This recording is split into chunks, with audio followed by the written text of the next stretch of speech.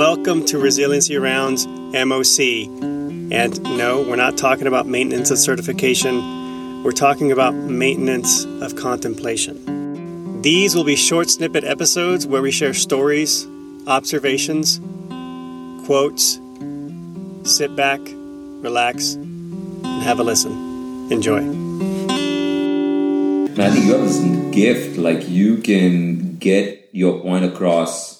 And I don't know, I'm going to say it now, I don't want you to take it in the wrong way, but I'm sure this is like a learned art. Like you weren't, or do you think you had this ability to kind of get this point across without someone telling you? You know, I get like kind of the nervousness beforehand, and I'm trying to keep myself from thinking of questions that I don't know the answer to, or am I being effective? Are people understanding what I'm saying? And so I have to constantly remind myself it's about the message and not about me. I mean, I'm there. But I almost have to, in many ways, similar to kind of what we're going to talk about with our philosophy, I almost have to escape myself and say, this is not about me. This is about the knowledge and the message that I'm trying to get across. Oh, yeah. And then when I do that, I feel way less pressure because now it's not me on the stage. I'm just sort of like this conduit. But coming back to it, like, did you get some sort of training in it? Or this is just your natural way? You just found a way that works? Zero. I mean, this is something that sort of came through just having to give talks and trying to come up with effective ways of doing it. Because I've actually had situations where I've frozen up. I've just been like, yeah, this isn't working. Like I don't believe in what I'm talking about, which that's a key component. Mm-hmm. Yes. You know, what really helped me was meditating. It was when I began to meditate that the way I give talks completely changed. Yeah. Actually, and I'm realizing this now as I tell you about it. Yeah. Because before I started to meditate, before I started to focus on mindfulness, I was too busy, putting slides together. Mm-hmm. And basically, I was scripting my entire talk on the PowerPoint. I kind of learned that from the military because there's a saying in the military, but it's out in the civilian world too, this death by PowerPoint. I was so focused on how I looked and so focused on my delivery. I was so focused on appearing credible. And I realized I'm not actually mindful about this because I'm so focused on superficial detail that I'm not focused on what's actually what matters here. And that's the information. So little by little, now this is, something that I actually have to put effort into. It's not my natural ability, but little by little, I have to sort of move away from me and basically baby the message. I'm nourishing the message. I'm nurturing the message. When you do that, when you learn the material, what I found was that my slides started getting more and more sparse.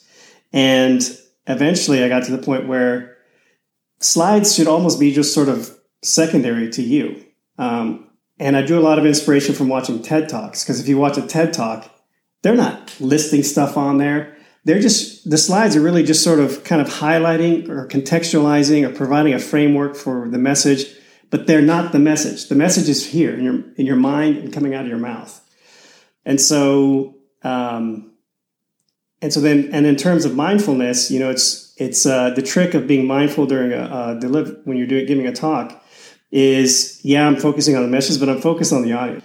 And just remember that you're in a room with other people with the same feelings that you have and same troubles, same struggles. And it really just kind of reorients the whole world for you. The way you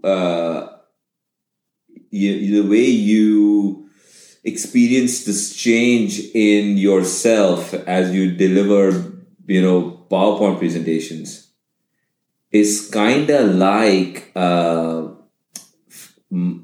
my philosophy in life. Yeah. So it all starts with introspection. So you just said all these things. You said, I started to meditate. I started to get more mindful. And then I suddenly realized that this wasn't about me. This is about the message. So you went from introspection to realizing that it is not about you. It is about something bigger than you. And you took that and you then started to look toward others to find out how other people have done this. People who have the same ideas that you have, first of all, I'm sure there was a time when you were like, I don't know if that is the right thing to do. I don't know if I go out there and I just have a message and maybe that's the wrong thing. I see all of these other people who present and it's all about them and maybe about their message. And I've seen a few people who've presented, it's all been about the message, and I've really loved those talks. But I don't have the confidence to do that. Everybody else does it this way. Why are few people doing it this way? And why do I like it so much? Am I weird? Is there something wrong about me?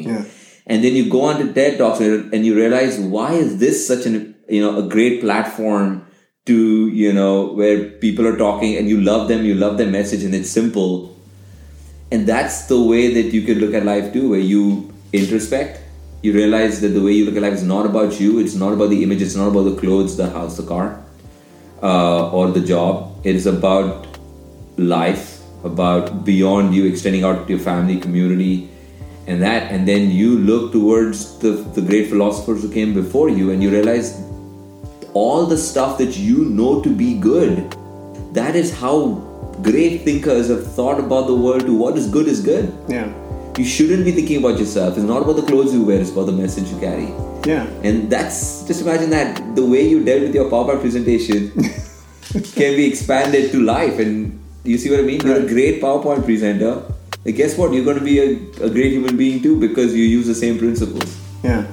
That's deep. I hadn't thought about it that way. It's just amazing.